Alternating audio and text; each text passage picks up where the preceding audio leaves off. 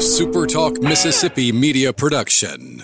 Find your new ride at Kia Macomb's all-new location at the corner of I-55 and Highway 98. Come find out why Macomb loves Kia Macomb at the corner of I-55 and Highway 98. Right on the corner, right on the price.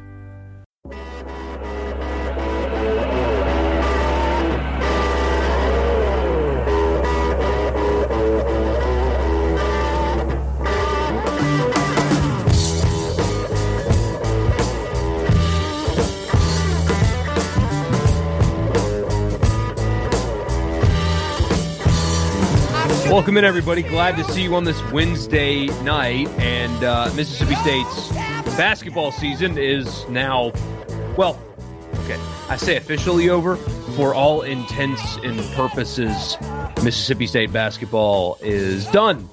And a coaching change is on its way in Starkville. But in the meantime, we got a lot to talk about tonight. I'm glad you guys are with me. Let me just get this out here. Let me share the live stream. And we'll get started. So glad you guys are with me. Again, State loses to Alabama. That season is over. But give me 1 second here. Right now, join in here. While you're here, don't forget to subscribe. By the way, please subscribe to the YouTube channel. Just my name. If you're listening in podcast form, find me on YouTube, Michael Borky, and Twitter and Facebook, all under the same name. Subscribe and follow there. Actually, like the video as well while you're here. I will appreciate that a lot. And wherever you get your podcasts, that or my name should turn up results. So let's get started. I'm going to try something different tonight. I have no notes. On my desk right now, I have my phone. I have one of my son's many little cars that he just loves, and a water. That's all I got. So no notes. It's just going to be up to you guys. You guys are going to drive the conversation completely tonight. I don't have a single note in front of me. Nothing planned. Although I do, if you guys want to talk about it, I do want to get to at some point Major League Baseball. And pitchers and catchers, again, are supposed to be at spring training right now. Apparently they're going to meet over the weekend. Maybe there's some progress there. I don't know. But Major League Baseball is trying to basically gut the minor league system. They are proposing the cutting of up to 30 roster spots, player positions, player jobs, what do you want to call it, per team. Hundreds of player jobs, if they get their way, will be cut. And obviously, with that number being removed from a system, that's an entire roster's worth of players. So you're going to lose teams, and you've already lost teams. I mean, this is not new for Major League Baseball. I would like to talk about that at some point, but I'm just going to leave it up to you. We're going to talk about what you want to talk about tonight for the next 45 minutes or so, however long this thing lasts. But again, I'm glad you guys are with me here. Fred says Howland needs to go ASAP. Leave him in Tuscaloosa. No, I know what you mean. Let him coach the season, though. But it's over. It's absolutely over. And it's totally justified. There is really not another opinion to be had here. And it usually doesn't work like that. And I know in my business, I'm supposed to be super hard, hard, hot takey, whatever. But in this case, I don't think there's an opinion that can be counter-argued to this needs to be the end of Ben Howland at Mississippi State. Barring a run to the SEC championship, that will not happen, by the way. It's not going to happen, so don't worry about it. Barring something like that, Ben Howland needs to be done at Mississippi State. And he needs to be done. It's really that simple. A coaching search needs to commence. John Cohen needs to be sitting in his office tonight on the phone with agents and search firms and all the crap that they have to do to cross their T's and dot their I's. And he needs to begin searching for Ben Howland's replacement. It is over. It is over. Simply put, it is over. And it is time for Mississippi State to make a change. It's really that simple. They are too talented to be this bad. One NCAA tournament appearance in 7 years is not good enough in today's SEC. It's simply not. And now that you're going to be renovating the arena, which, sorry, State fans, I don't think's enough. I don't think the renovation's enough. It's a building that's lagging behind most of the rest of the league. And you've got others that are building new buildings like Alabama. They're getting an entire new arena. Ole Miss recently built a brand new arena. Auburn's is kind of, sort of new. A 30, almost $40 million renovation is, especially when you factor in today's costs, it's not enough, I don't think. It's better. Don't get me wrong. It's better. It's better than doing nothing. I just don't know if it's enough. Either way, you're doing renovations to your arena. Your fan support is gone. It's dead. Nobody cares. There's apathy, and it's only one of two money sports on campus. I know baseball makes a little if they want to, but basketball is one of two money sports on campus. You cannot afford for it to go on like this any further. It is time for a change. John Cohen needs to begin conducting a coaching search tonight. It needs to happen. I mean, I would let Ben Howland coach out the season because he's handled himself well at Mississippi State. He's recruited well. He's represented the school well, all that good stuff. So you don't have to fire him today to get the search started. You just don't have to do that. I find that really unnecessary. But the search needs to begin tonight. He needs to be doing that right now. If I were him, it would happen now. Sid says, Howland gone, Kermit gone, with exclamation points and question marks. I'll get to that here in a second. Chris says, I'm Mr. Momming tonight. Wife has a stomach bug. Can't wait to go to work tomorrow. I hear you, man. I hear you. Good evening, Wayne. Glad to see you. Really glad to see you, man. William says, Kermit, question mark. And then Chris says, attendance looked rough in Oxford last night. And yes, Jason, you tried to tell me. It wasn't over yet. Now it is. But at the time, it wasn't over. Now it is. And now the era of Ben Howland is over at State, without a doubt. Here's the interesting thing, Chris, and we talked about this a lot on the radio show today. And I talked about it some with you guys on Monday night. But last night should have at least changed the conversation some for Ole Miss. So for State, it's over. Like Fred, I agree with you. It's over. It's over. The Ben Howland era at Mississippi State is over, and it needs to be done. It's not that simple when you're talking about Ole Miss. I mean, Ben Howland has been at State for 3 more years with just that one NCAA tournament appearance, and he has amassed better rosters, at least in my opinion, to this point, and has underachieved with them. But last night was a problem for a couple of things with Ole Miss. And again, we talked about this on the radio show some, so if you listen to that, my opinion hasn't changed much in 2 hours. But a couple of things. First of all, yes, Ole Miss is very banged up. Deshaun Ruffin's not playing. If Deshaun Ruffin was playing, they probably don't lose last night. But he's not, and they did. But this idea that it's only injuries that have caused Ole Miss to not be good this season, I think is wrong. I think it's very wrong. And in fact, I hope nobody buys that, because this team, before it really got bit by the injury bug, still wasn't impressive by any stretch. This is a team that still lost to Samford at home. And yes, I know that Ruffin got hurt earlier before the season ender. I know Jarkel Joyner got hurt and is playing a lot of minutes despite being what people thought was season-ending injured a few weeks ago. I understand that. I do. But this is a team that lost to Boise State. This is a team that got smoked by Western Kentucky and Samford when they were more healthy than they are today. Maybe injuries would have completely changed this team. I don't buy it, though. Would they be better than they currently are? Yeah, sure. They would be better than they currently are. Would they be a surefire on the right side of the bubble NCAA tournament team? No shot. No shot. You can't convince me otherwise. So that's number one. I think injuries mask some things, but not everything. Number two is attendance. I don't think you could ignore that. Now, attendance is not everything. It's not the end-all, be-all, because Ole Miss football fans, for example, should be thrilled with the current state of their program, and yet the Vanderbilt game had empty seats. A Tuesday night at 6 o'clock has never been a highly attended game. Never has. But 2 years ago, pre-COVID, what would that game have looked like? There would have been a full student section and a few thousand people in the stands. Last night, there was no student section. I mean, you would have thought they were on Christmas break. And there was maybe 1,000 people in the stands. And I think that based on the pictures I've seen and talking to somebody there, 1,000's probably either right at it or being generous. So the fans have checked out. The team wasn't going to be very good again, and now the fans have checked out. And then you've got this other stuff, which I think is only an issue because they're losing, but it's sideline demeanor. That is something that is now being talked about by Ole Miss fans. I got a text from a friend that was at the game last night that said he looked unhinged.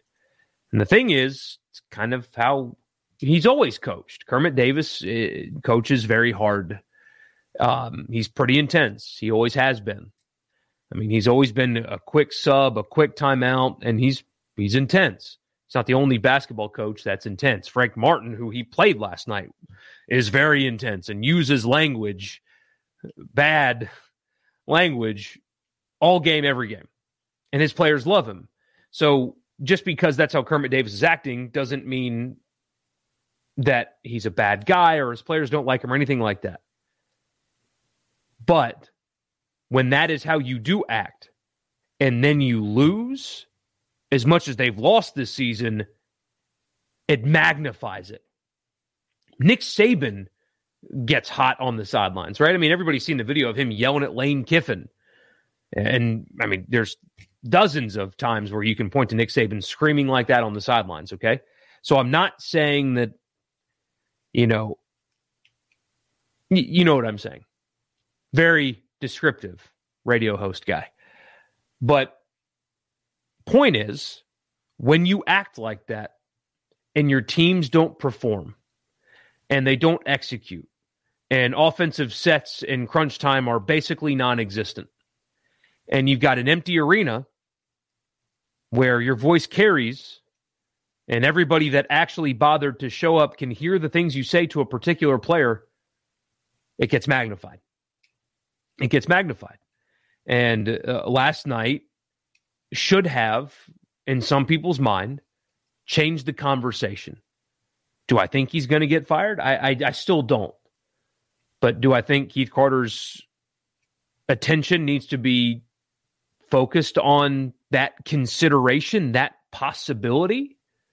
I do. I think that's something that he needs to look at. It's a little bit different because this is only year 4 and stuff like that, and they have been bit by the injury bug, and that feels like it's going to be a quite convenient excuse. But people kind of noticed what that was last night. It was a bad team losing to another bad team after they've recently lost to another bad team, and nobody was there to see it. And the few that were there heard some things that some people don't like. Saw some things that they don't like.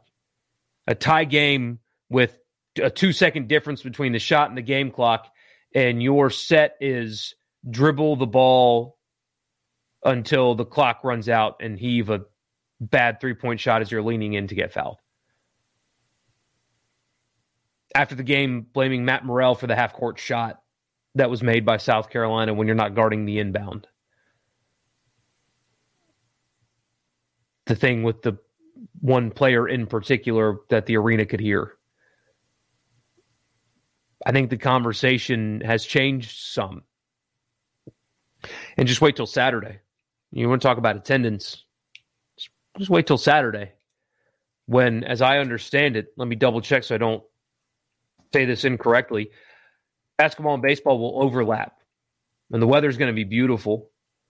And the baseball team's going to be very good. And they broke a record in season ticket sales.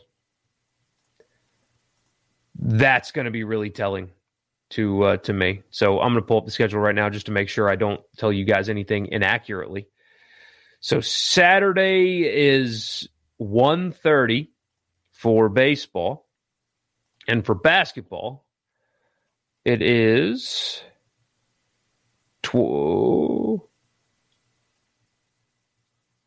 Why did it? They're at Georgia. Why? I'm sorry. I mean, 2 weeks from now, when they're playing Texas A&M. Maybe the weather won't be as good and people want to stay inside. But 2 weeks from now, when they're playing Texas A&M, and they've got a Saturday game against VCU that will run into the basketball game, What will that number look like? Empty seats are hard to ignore. Especially when, what's the team going to look like next year? I said this on the radio show. This is not a shot at Kermit Davis because every coach has to do this. Lane Kiffin had to do this. Mike Leach, I'm sure, has had to do it. You've got to, in the transfer portal era, re-recruit your own roster often. I've had somebody say to me last night, well, you can't get rid of them because then you might lose Matt Morrell and Deshaun Ruffin. Well, maybe that's true. But I guarantee you that those two guys are being recruited in back channels. They're being told that they should hit the portal. What happens if they do? If he stays? You don't make decisions based on, well, that player might leave, especially in the portal era, where they might leave anyway. Tough few weeks ahead for Keith Carter, I think. They should be, because last night was hard to ignore. You had bad attendance, a bad loss to a bad team, with bad execution at the end of that bad loss to a bad team in front of a bad crowd. It's really hard to ignore. Fred, talking about State, said I would be satisfied with Matt McMahon, Bob Ritchie, Andy Kennedy, Sean Miller, and maybe Rick Pitino. Boy, Andy Kennedy, that would be interesting, wouldn't it? I don't think John Cohen would hire Andy Kennedy. I don't think so. I really don't. Sid says, not a fire the coach guy, but the coaching at the end of the Ole Miss South Carolina game was as bad as I've seen it in years. Church League coaches could have gone better. Really bad. Jason says, if we don't retain Novak for the women, I'd give him a shot if we can't find better. That man can coach. John Cohen's had an interesting couple of quotes about that, where it doesn't sound like Novak has won him over yet. He said the phrase, we're a national brand. A lot of people are going to want this job. He's certainly going to get consideration.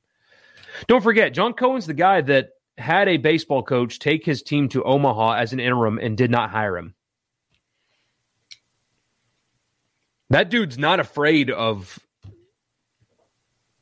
telling a successful interim coach, no thanks. He's done that. Guy went to Omaha. Went to freaking Omaha and didn't get the job. William says Kenny Payne needs to be the next Ole Miss basketball coach. Ethan says, sir, it's softball season, almost baseball season. Basketball isn't real. It's all hallucination. Man, I'll tell you this, though. There is nothing more fun than having a good basketball team. I have more fun watching a basketball team execute and win than a football team execute and win. Seriously, I do. The Pelicans last night played like absolute garbage, but 2 nights ago played as good of offense as I've ever seen. And it was so much freaking fun. It was so much fun. Watching good basketball is a blast, and I enjoy it more than football. But I hear you. Baseball's in 2 days, so I hear you. Yeah, Randall, State's attendance. But the thing is, there's no message that State fans need to send anymore. It's over. Cohen knows it. Howland knows it. It's done. Fred says, Cohen on a podcast today with Joel, good guy, Joel Coleman, mentioned that they will be looking into ways to move the student section with the renovation, but said it's hard to give up premium seats to college kids. It is. You got to bite the bullet. You got to, what they need to do is create more premium areas away from those 7-8 rows that stretch the length of the court. You just, you have to create premium areas in other places, because if you want a great atmosphere, your students will be on top of the court. Sid says 1,000 people there with coaches and players at Ole Miss last night. I believe it. I got sent a picture and it looked like less than that. It looked like hundreds, not thousands. That's not a big arena. What does it seat? What is it, 9,500? I think it's 9,500. 9,500 is what Wikipedia says it seats. So if there were 1,000 people there, that means there was a butt in every 9 seats. There was not a butt in every one in every 9 seats. Both upper decks were completely empty, and completely. So no, there wasn't more than 1,000 people there. No way. And the reported attendance is so funny. It was like 5,800. Yeah, like 20% of that. Patrick says this is probably the worst season since Rod Barnes' last days. I think it's time for a change. Go for a young and hungry coach. Jason says, what happened to Frank Martin, by the way? He's a hell of a coach, or was. Is it a South Carolina thing? In part. I mean, that's not an easy job. But, I mean, before his Final Four run, I think we overinflate how good of a coach Frank Martin is, because his record doesn't exactly suggest that. Right? Or am I crazy? I mean, at South Carolina, he's been to the NCAA tournament once. He's been the coach since 2012. He's been to the NIT once, and then he made the Final Four in his one NCAA tournament appearance. I think we kind of overinflate the kind of coach he is. It's just me, though. That is just me. The Pirates has been trying to figure out what State does on offense the last 5 minutes in close games. Michael, I wish Howland would show some emotion. You're not going to get it. You are not going to get it. But luckily, you're going to get some new blood into the program. Fred says close games to Minnesota, Colorado State, Florida, Kentucky. That Kentucky game they should have won. Arkansas, Alabama, Tennessee, and LSU. Great teams win. If you win half those games, you are in the tournament. Hell, they don't even need to win half of them.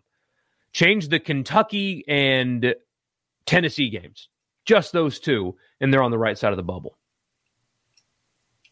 That's how close they were, but that kind of shows what the problem is. They've got players that are able to keep them in those games, and yet they lose them down the stretch. That's where coaching is most magnified, I think. Their best player does not get touches in crunch time in big games.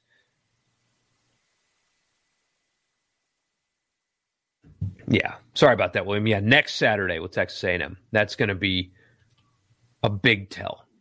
It's going to be a big tell. Jason says, ask this on the show. Kermit is a good game coach, but isn't getting talent. Howland's the polar opposite. Who out there can do both, but isn't a troubled retread? That's a good question. But here's the thing. Based on the rankings, Kermit Davis has recruited, the best in Ole Miss history on average? He's elevated recruiting. The evaluations and development haven't worked out. What's shocking is when you add a player from the portal who was not a good offensive player at his previous stop, and is not a point guard, and is not a good offensive player at his previous stop, and he signs with you, and when he makes mistakes and is not a good offensive, you react the way he gets reacted towards. What else did you expect? What did you expect from a player that wasn't good at his previous stop? With all due respect to the young man, he just wasn't a quality player at his previous stop, and then he comes to Ole Miss and plays like who he is and gets berated for it. Whose fault is that? Not the kids. Randall wants Rick Stansberry back. He'd get players, no doubt, and it's legal now. Larry says, we are not Auburn, the way they treat their coaches, so give Kermit another year.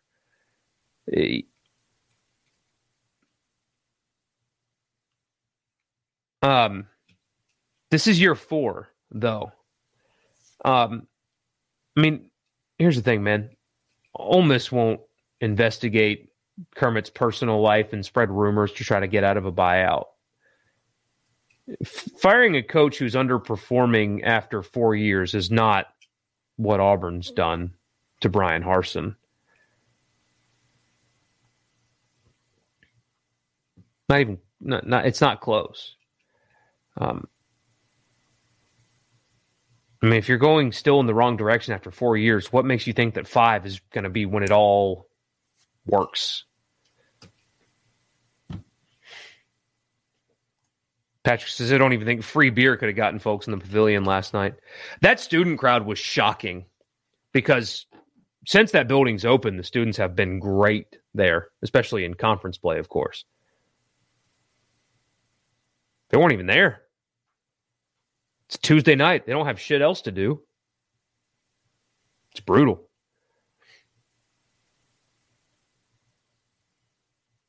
Just brutal. So, yeah, pitchers and catchers were supposed to report today. Thank God for college baseball, right, guys? Because without it,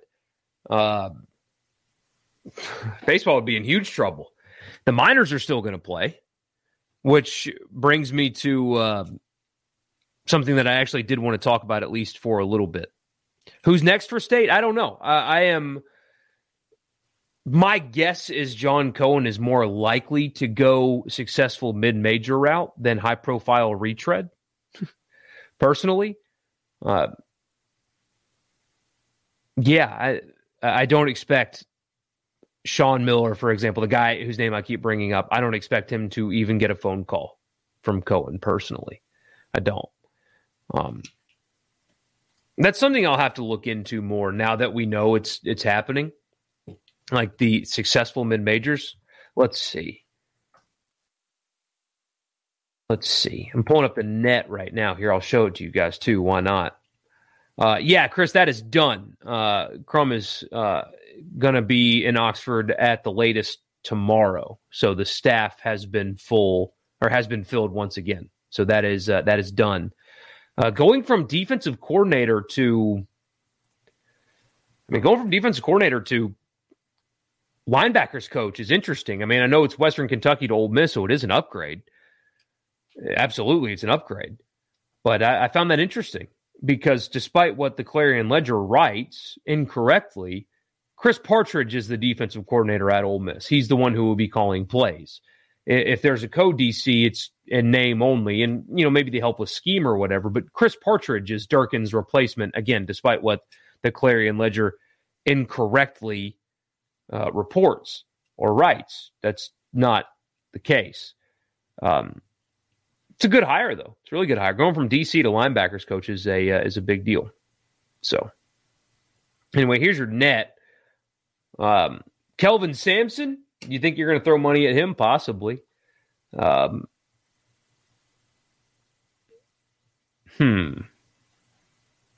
Murray State. That's one where some Ole Miss fans that I talked to have suggested that Ole Miss hires Murray State's coach. So there's one.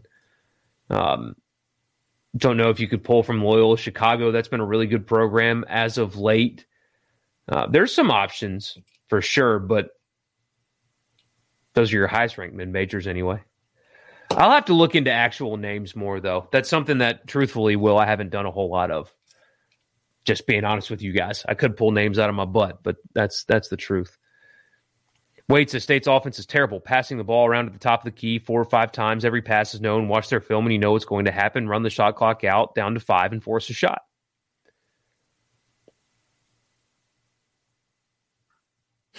Will, see, I agree with you. Give me the dirtiest coach in America. If Will Wade still has a job, anything goes. Damn right. Damn right.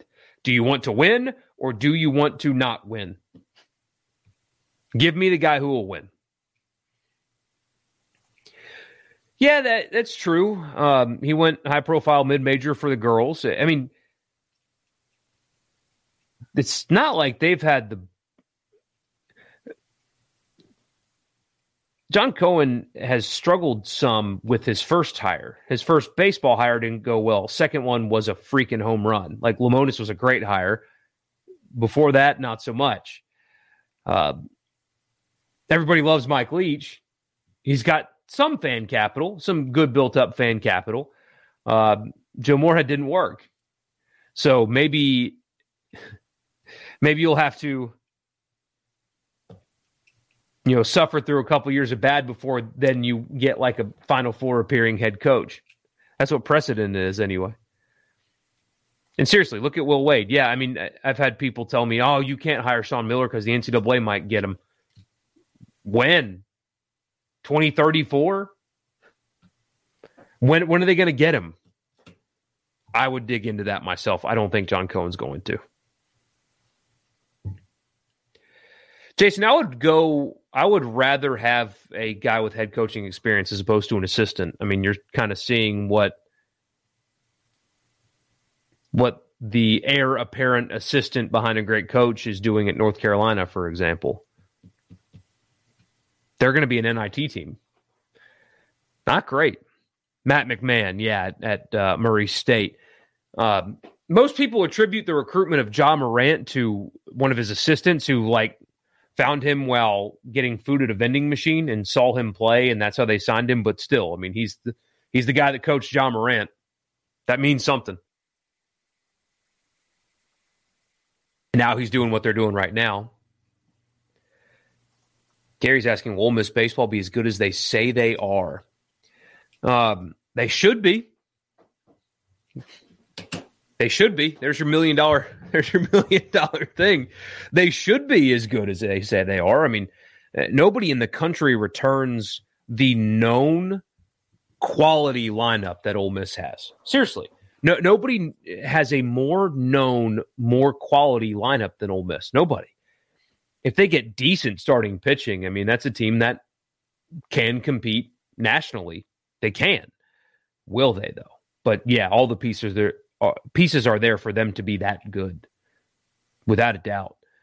I mean, is there a team that we know more about in the country than that one?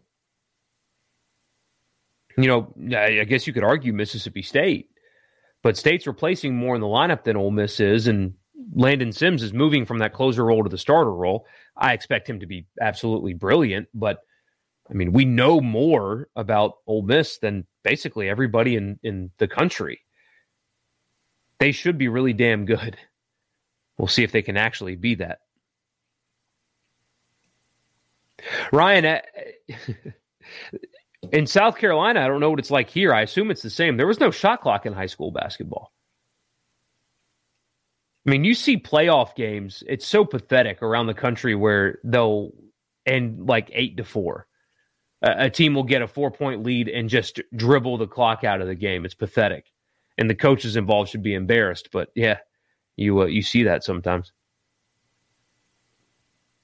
Jason says, if we were LSU, I'd be okay hiring a dirty coach. We all know the NCAA would smack us into the ground for half of what they get away with. But here's the thing, man. Paying players is legal now. It's legal now. You can do it. It's not dirty. It's just it. It's allowed. Fred, that wasn't nice. But here's the thing with that, Ethan. Ethan's saying, does the narrative of first head coach hire not working out really hold up given the off-field circumstances with Cannizzaro or the health issues with Nikki McCray-Penson? Moorhead is really the only example there. Off-field issues or not, didn't work. You know what I mean? Getting into the nuance of it, for sure. I mean, on paper, Cannizzaro was a great hire. He also just couldn't put his phone down, as it turns out, or keep it in his, couldn't do that. But it still, didn't work out. There was something wrong there. And even with McCray-Penson and why she left, let's be honest, fans were furious with the state of their women's basketball program when that happened. Or before that happened, I mean. It was like a free fall.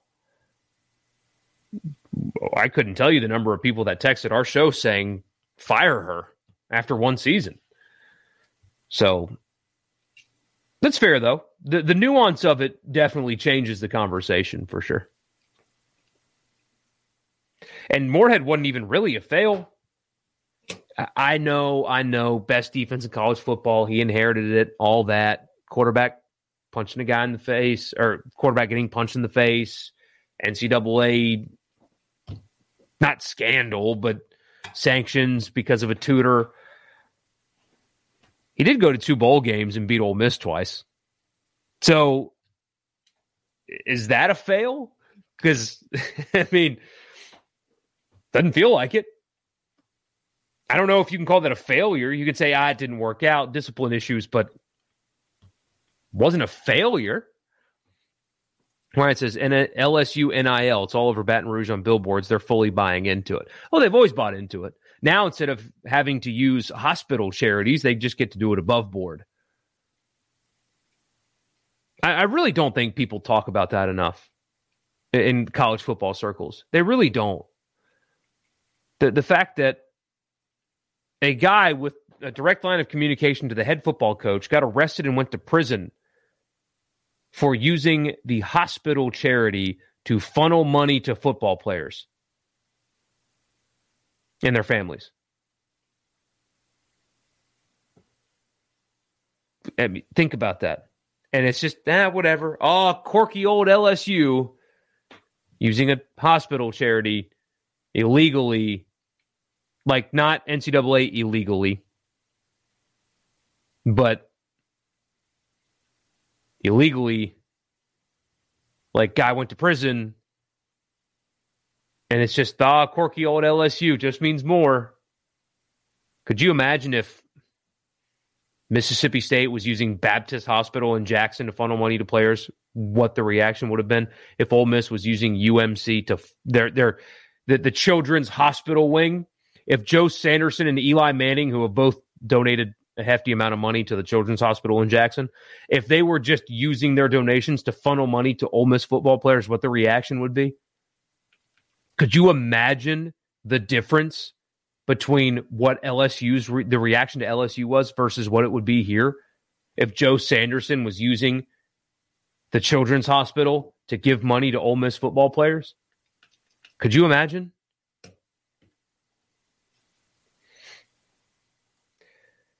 Wade's asking a good question. How many more fans will State have opening day versus other SEC teams' attendance for a game the entire year?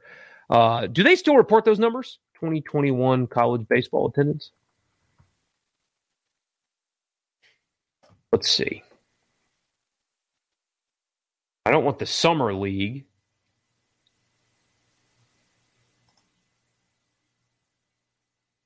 Attendance. Okay. They haven't. Okay. 2021 is not available on the SEC website. Let's see. Let's do just for the hell of it, 2019, because I think that number is available. It's ridiculous how I can't find 2020.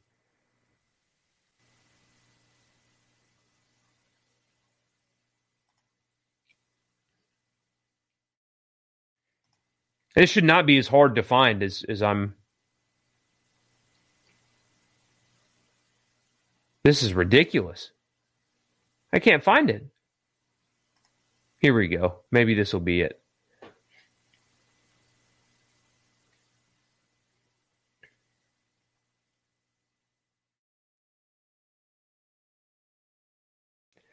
So Mississippi State's opening day attendance will beat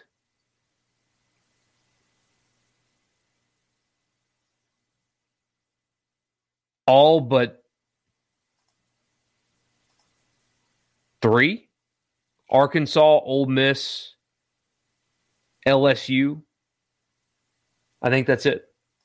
I think Arkansas, Ole Miss, and LSU will all have bigger crowds than Mississippi State's opening day crowd at some point during the season, and that's probably it.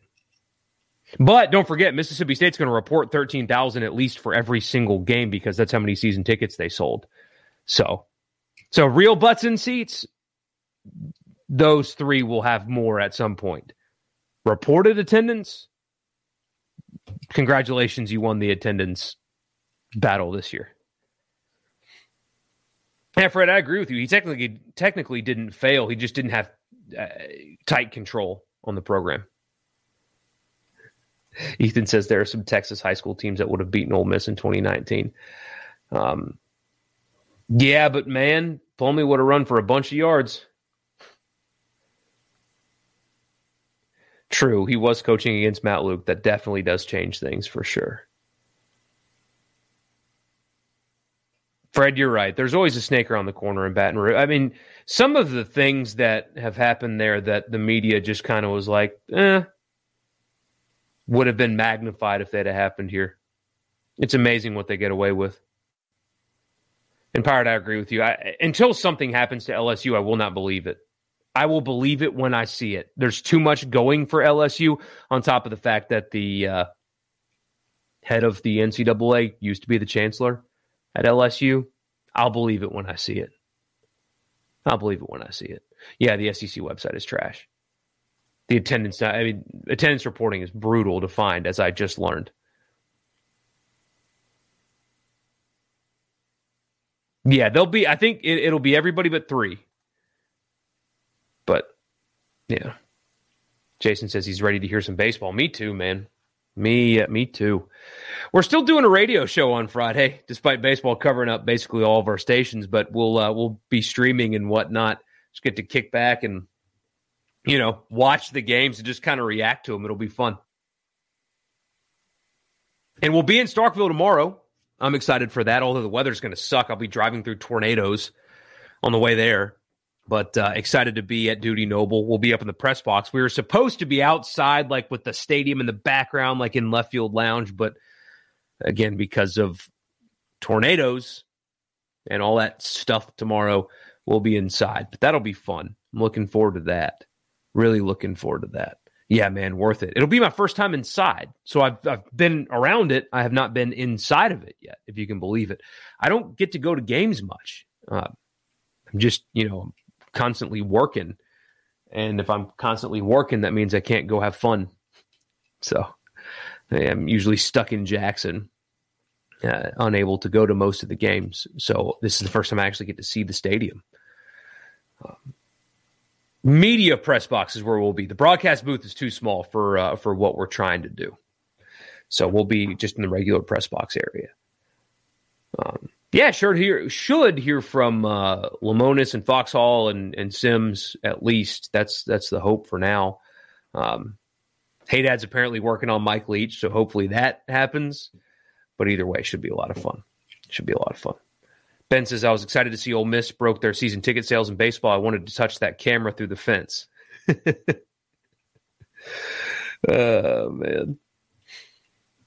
man. Yeah, the renovations that Swayze will get will bring the season ticket availability number up to, I would guess, around 10, right?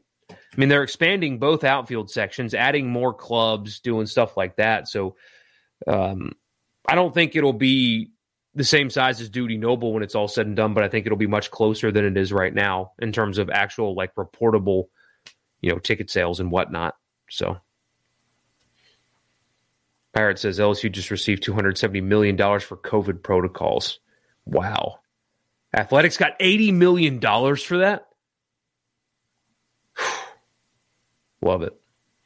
McCants and Gonzalez, first-team All-Americans. McCants, one thing that I haven't seen talked about much, and I understand there's a lot more interesting things with this team, like who's going to pitch, but McCants has got to play a better center field than he did last year. He cost them multiple runs in key games last year. Again, he was a freshman that got moved to center field for the first time in his life. Understand why he made those mistakes, but they've got to get better defense out of center field. Have to. Yeah, Jason, we'll try to be careful. I'm not nervous about it, but I'm also not totally jazzed up for driving through that weather. I'll be driving through right when it's really bad too. So I'll go slow, leaving a little earlier than originally planned. So, oh, that's all right, Ben. Enjoy yourself. Saturday weather's going to be stunning. Opening day weather's going to suck. It's going to be cold. But Saturday and Sunday at both places this weekend is going to be just beautiful. Just beautiful. Well, then we might be in the broadcast booth. I might have that backwards then. I just know one of the two indoor options was rejected because it was too small. So maybe it is the broadcast booth that we're going to be in. We'll have the field posted behind us, though. Anyway, all right, I'm going to leave you with a final thought. First of all, I appreciate all of you guys watching and being a part. Don't forget to subscribe while you're here if you haven't already, and like the video. That will help me a lot. The YouTube algorithm, when you're live and you're done live, the video just freaking disappears. It just goes away. It's crazy. So don't forget to like the video while you're here. If you don't mind, if you actually like what you hear. Final thought, though, I posted it on Twitter, so if you saw it already, forgive me. But Jeff Passan's reporting about what Major League Baseball wants to do to the minor system. So obviously they're going to delay the season, which I think is a disaster for them. It's already losing popularity, Major League Baseball. It's already losing popularity, especially among young people. Young people are tuning out of Major League Baseball. Not interested at all. Not interested. And if there's a delay to the season, it will only continue to hurt that. But what's not being talked about enough is what Jeff Passan reported the other day, that Major League Baseball in these negotiations is proposing reducing the size of the minor league system for each team, bringing that number down from 180 to a maximum of 150, cutting 30 players per team. Quick math, that's a few hundred minor league player positions that will be eliminated by Major League Baseball if they get their way. Obviously, if you're losing 30 players in your system, you're losing an entire team. They've already started reducing the number of teams in their farm system. Now, baseball's unique. Hockey has affiliates, but they don't own these teams. Like my hometown minor league hockey team is an affiliate, I believe, of the Florida Panthers. The Panthers don't own them, though, so it's a little bit different. Football obviously doesn't have a minor league system. They have college football. So baseball does pay more for their farm system, if you will, than any other sport. Although they barely pay the players a poverty wage, let alone a living wage. But still, there are costs associated with operating a minor league system. But the thing is, I didn't grow up like a lot of you guys did, where I didn't grow up going to Swayze Field. I didn't grow up going to Dudy Noble. I didn't fall in love with baseball because I went to campus and saw a beer shower, or didn't hang out in left field lounge or whatever, wherever. That's not how I learned about baseball. I learned about baseball because my dad took me to Greenville Braves games. It's a team that moved, by the way, from my hometown to right back here in Pearl. And we got a Boston affiliate that moved downtown. Doesn't matter. Either way, that's how I grew up in baseball. That's how I learned about the game. That's how I fell in love with the game, was at the Braves, but not the Atlanta Braves, not at a big league park, at the Greenville Braves, a little double-A field. That's where I learned to love baseball. That's where it grabbed me. That's where I became a fan. Baseball's already having a hard time getting people to go to their big league games. Baseball's already having a hard time with young people, getting young people interested in their game. If you start making cuts to the minor league system, you will create fewer and fewer opportunities for young people to fall in love with your game. And they'll go elsewhere. There will be a local soccer team in town or a hockey team, or they'll go to football games or basketball. Sports fans find other sports to get interested in when yours goes away. They do. We don't just be done. We're not just, baseball's not here. I'm still going to just find another baseball team and that's it. No, they find something else. If you cut away your minor league system, if you reduce it, you will reduce opportunities like the one I had when I was a kid to become a fan of baseball. Because that's where I fell in love with the game. $5 for me and my dad. He'd get a beer and we'd watch baseball, and he'd explain the game to me, and then we'd go behind the bullpen, and I get to hear the wind breaking when the seams would cut through the air right there in front of my face, because you had access to the bullpen basically at that park, and that's where I grew to love it. Without that opportunity as a kid, I wouldn't have become a fan of baseball. We would have gone and done something else instead. And so if you take away these minor league games, maybe it's not what they're thinking about. Maybe they're just more worried about cutting costs, but it makes professional baseball so accessible for the average person not in a big market with young kids. And if you don't cater to those people, they're going to find something else. Because my hometown, for example, where I grew up, Let's pretend for a second that the Boston Red Sox cut their 1A team, which is who's in Greenville now. Beautiful stadium downtown, but let's pretend they cut them. Greenville has a minor league hockey team. They also have a USL soccer team that's really good. So random sports fan, father and son, won't go to the baseball game anymore. They'll just go to the soccer game on Friday night for the same amount of money for a ticket and beer, and they'll learn to love that game instead. It's a shame. On top of the fact that you're taking away opportunities for young ball players to make it in the show, but if they want to ruin it, that's fine. They just need to understand what will come with eliminating the minor league system. You will lose opportunities to gain fans, and they need them.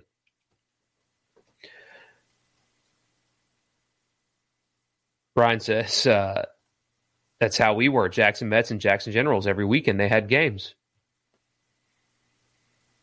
I mean, I want to take my son to Mississippi Braves games this year. And now he's young. He won't even really know what's going on. But I would love to raise him up where baseball is part of his life. And it's professional baseball. And when he's a little bit older, when he's 5 and 6 years old, when he's actually like remembering things, he can see a player. And then in 2 years, we put on the big Braves, and there's that guy. Remember you saw him? We went to the game, and he waved to you, or you caught his foul ball, or you watched all that stuff. It creates such magic, and baseball's not going to capture it. It's a shame. Jason says, the last Major League game I went to was in Seattle for like $7, and it sucked. Everything was expensive, and it was just boring compared to college baseball. I'd much rather go to a minor league game. That's how they grabbed me, and they're slowly losing me over time. So anyway, thank you guys for tuning in. I appreciate you very much. As always, we'll be back Sunday night to recap the first weekend of college baseball. Sunday night, right here on this channel. We'll talk state, we'll talk Ole Miss, and anything else that comes up in the sports world. But baseball will be what we're talking about on Sunday. I can't wait. Ethan's got the last message, and then I'm hanging it up. He says, it was monumental when the Sugar Land Skeeters showed up. I can't say how disappointed I was when they were bought by the Astros. You don't want to hear my Astros take. I promise you that, my friend. Thank you, guys. We'll see you Sunday.